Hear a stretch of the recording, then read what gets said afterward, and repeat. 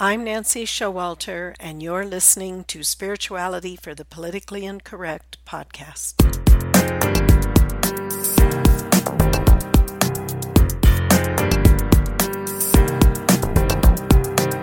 Welcome, all radical paradigm shifters and creative change makers. You who dare to create a better life and a better world. Tap into the power that resides within you and use that power for constructive change.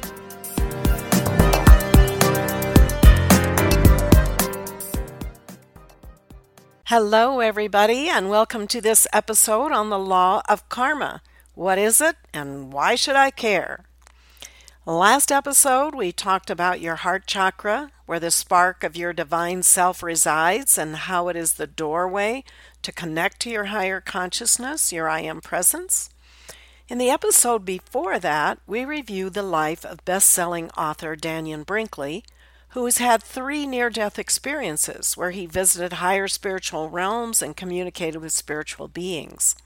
So if you haven't heard that episode, you might want to go back and listen. It's pretty cool. Well, while in the spiritual realms, Dannion described what he called a life review, where he holographically relived every single thing he had ever thought, said, and his every action, both from his own perspective as well as he became every person he had interacted with, feeling exactly what they felt. And he said that this was the highlight of his experience there because it turned his life around. Now, this type of life review is what each of us experiences at the end of our lives. It's a learning experience so that we can learn firsthand the consequences of our actions. And that brings us to the law of karma, which is nothing more than a term that describes the cycle of cause and effect. Karma is a Sanskrit word from the Eastern tradition that literally means action. But it's not just a concept in the East. This universal law of karma has been with us since the beginning of time, and it's known by a number of different names. Like currently in our popular culture, we know it as the law of attraction. From a scientific perspective, there's Newton's third law. For every action, there's an opposite and equal reaction. And even more colloquial expressions, such as what goes around comes around. What you sow, you reap. If you plant corn seeds, you don't get tomatoes. So this is nothing new to us. We innately understand this law. And this same teaching is found in a number of the world's religions. An example from the Bible is in the book of Matthew. Whatsoever a man soweth, that shall he also reap. Another example from the Buddhist scripture from the Samyutta Nikaya is, according to the seed that's sown, so is the fruit you reap therefrom. Doer of good will gather good, doer of evil, evil reaps. Sown is the seed, and thou shalt taste the fruit thereof. Now, a more modern example is Florence Scovel Shinn, who was a spiritual practitioner in the early 20th century. She talks about the game of life. She says most people consider life a battle, but it's not a battle, it's a game. A great game of giving and receiving. And we know that to be successful at any game, you have to know how to play. You have to know what the rules are and what's the outcome that you're trying to go for. And in life, this rule of giving and receiving, cause and effect, is very important to understand because it guides us in the use of our free will. Because as we create, the results return to us. Now, to fully understand this law, we have to begin with the basic premise that everything is energy, which we've covered in previous episodes. And according to its vibrational speed and frequency, we have different manifestations. And this includes us. We are vibrational beings, and according to the level of our vibration, is what we're putting out to the universe that will come back to us. This initial premise that we are vibrational beings, and that we are physical extension of that which is non-physical, is vital to our understanding of the law of karma. It's important to understand that you're constantly creating.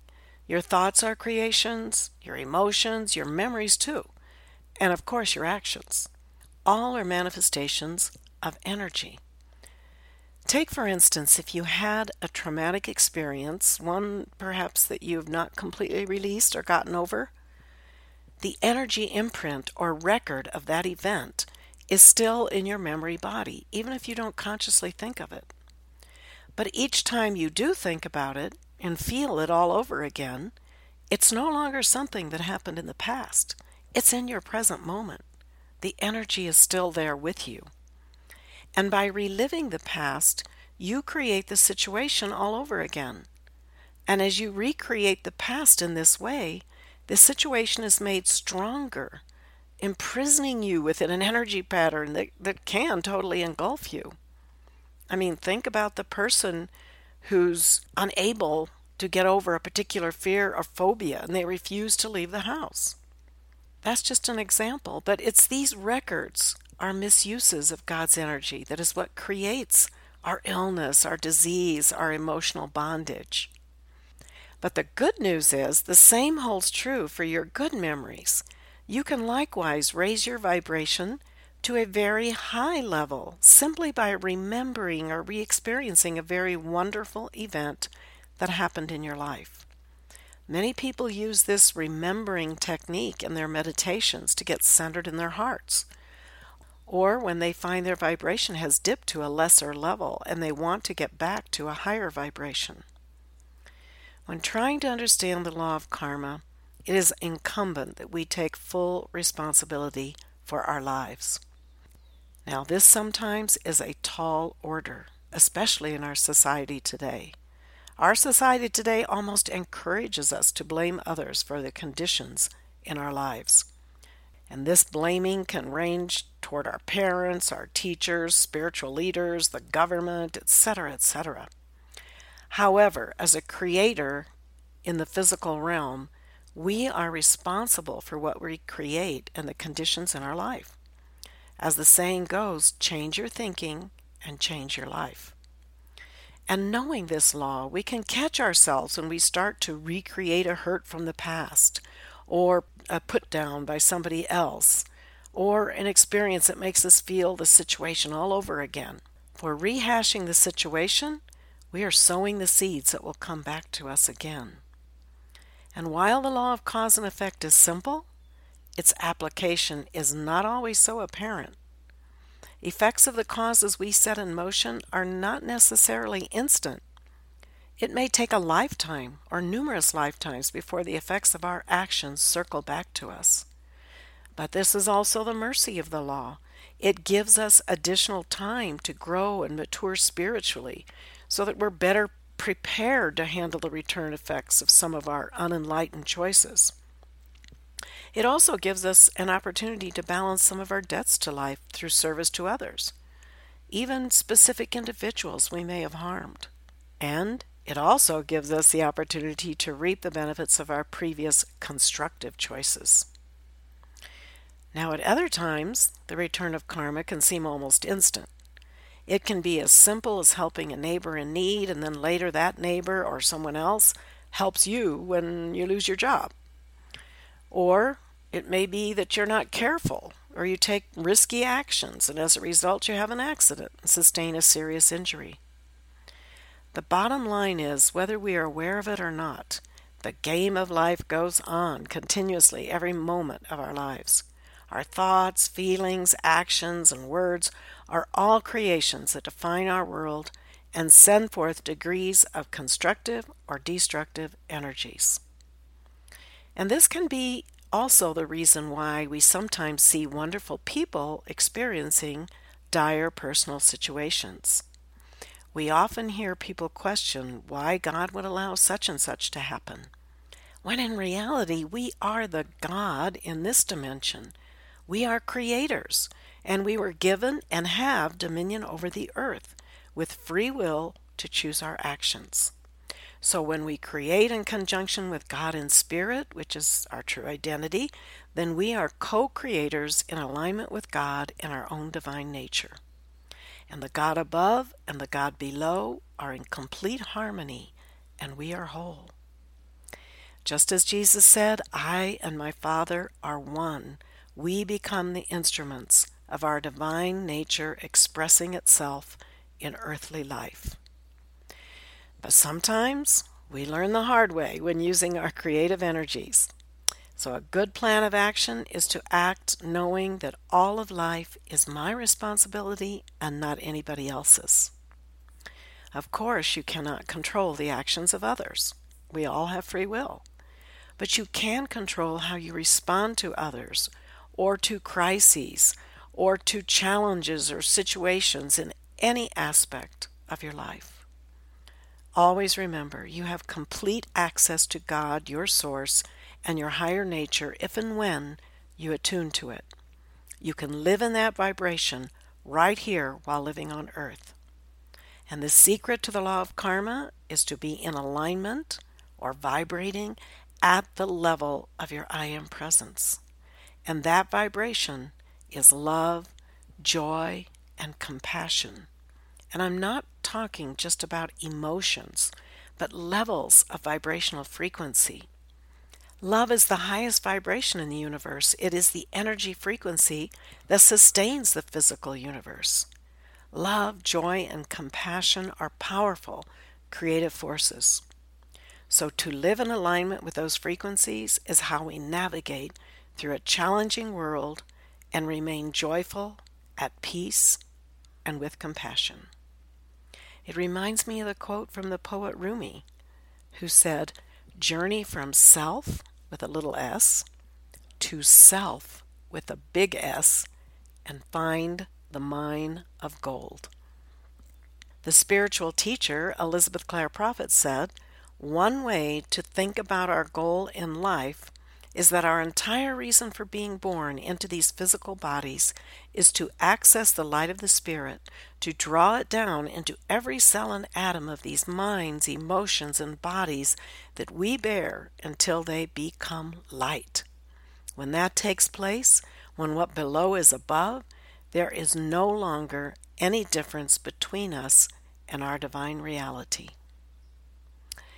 One of the simplest ways that I know to move into the higher vibrations of love and joy and compassion is with gratitude. Much has been written about gratitude, and while the concept may seem like an oversimplified solution, do not underestimate its transformational power.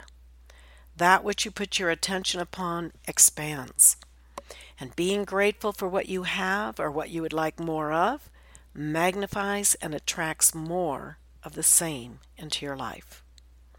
Gratitude is an attitude that focuses on the positive, and ultimately it leads to joy.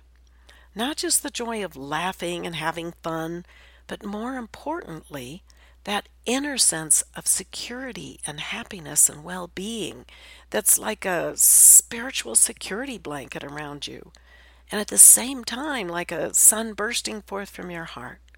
Joy is a powerful energy that flows from you, re-energizing you and all those around you. It is the equanimity that carries you through life's most challenging events, and it's actually the twin sister of love. As the scriptures say, God is love, so we can say God is joy with a capital J. Now you may find as you buzz around from one event of the day to another, you're not necessarily so successful at feeling that inner joy, that peace and that equanimity that we all desire. So when that happens, you can catch yourself and shift your state of being. The first step, of course, is to notice your state of being and then making a decision to change it.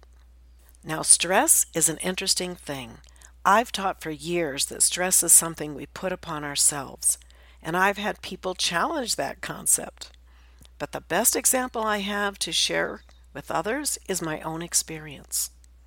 In my very early working life, when I was working as an assistant to the Director of Public Affairs of a major bank in Los Angeles, I observed very closely how he worked without being stressed out or feeling under pressure, even though he had tremendous responsibilities. He met with many people in his work, and yet he was never stressed out, always very relaxed, and had organized his work so that he didn't have to be stressed. He had all the client files he was working on in his desk file drawer, and when he wanted to work on one, or when the client was coming in to meet with him, He'd pull out that file and work on it. When he was finished, he would fold it up and put it back. And this is how his day went. His desk was nearly always clean, and he went through his busy days very relaxed.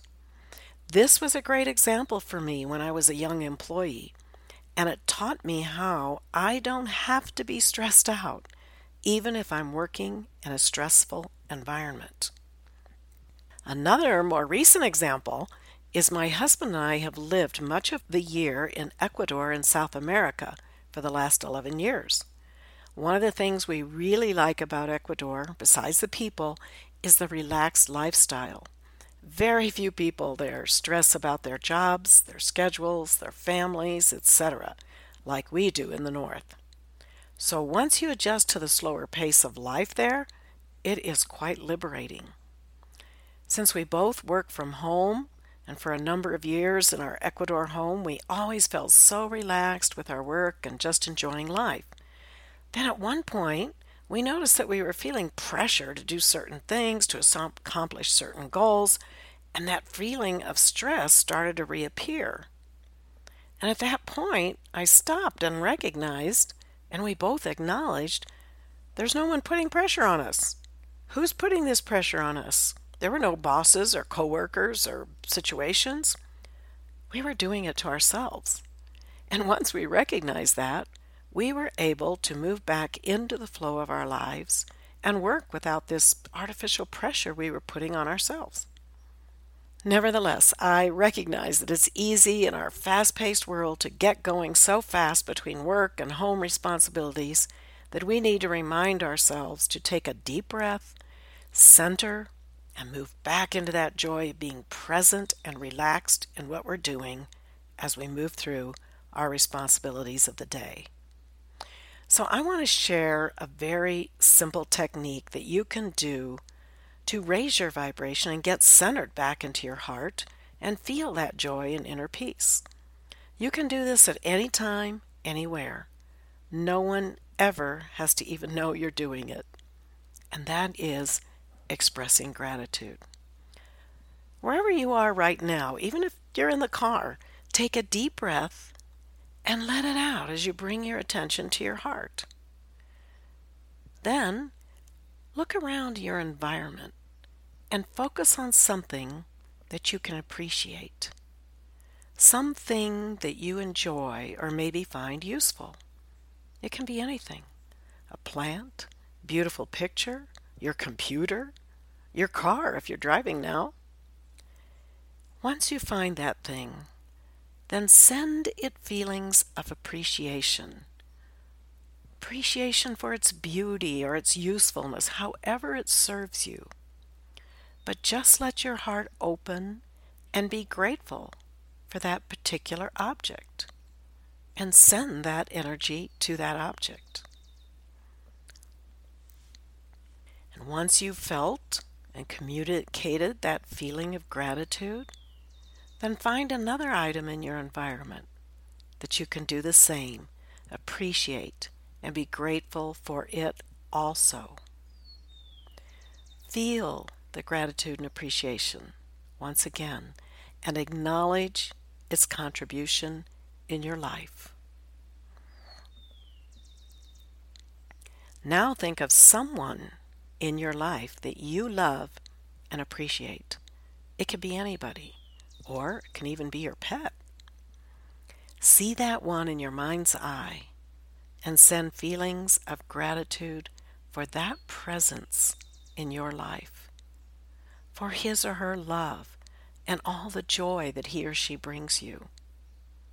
And feel your heart opening more and more as you express more gratitude and send that energy to that person and feel the joy and the love flowing from you. And just stay in these feelings. Feel how they feel in your body. And with your intention, expand and intensify that feeling, that energy, until the gratitude, the joy, and love are bigger than your body. And notice how this energy appears Does it have a color? A sound? What's the feeling? Note how you're feeling, how your vibration is elevated and is a much higher state than before you began this exercise. This is just a simple technique that you can use anytime. You do not have to be in meditation, but can be completely present for the whole experience. And if you discipline yourself to express gratitude and blessing even to those who do you wrong, you can change the experience to a powerful energy of inner joy. And you're sending out positive vibrations that will circle back to you rather than reacting in fear, anger, or resentment. As Jesus said, you've heard that it was said, love your neighbor and hate your enemy. But I tell you, love your enemies and pray for those who persecute you, that you may be sons of your Father in heaven. You see, you change the energy by moving immediately to the positive. Gratitude and joy are powerful energies that flow from you, and they not only re-energize you, but also all of those around you. This is just one simple thing you can do to raise your vibrations and attune to your higher nature. The feelings of gratitude generate from your heart, and that is the key for your deepest and highest meditations and for heart-centered living of your everyday life as well. If you're more into journaling or writing things down, another thing you could do is before retiring each evening, write down 3 things you're grateful for that day and feel that gratitude, not just writing alone. And if you don't write, simply express the gratitude verbally or silently, but most importantly, feel that gratitude. It is the feeling that changes your energy. In our next episode, we're going to examine the concept of reincarnation, or re-embodiment as it's sometimes called. Until then, keep an open mind, a generous heart, and a powerful spirit. I'm Nancy Showalter, and you've been listening to Spirituality for the Politically Incorrect. Thank you for being with me today, and if you enjoyed this episode, don't forget to subscribe on iTunes. And to follow more of my work, visit me at nancyshowalter.com.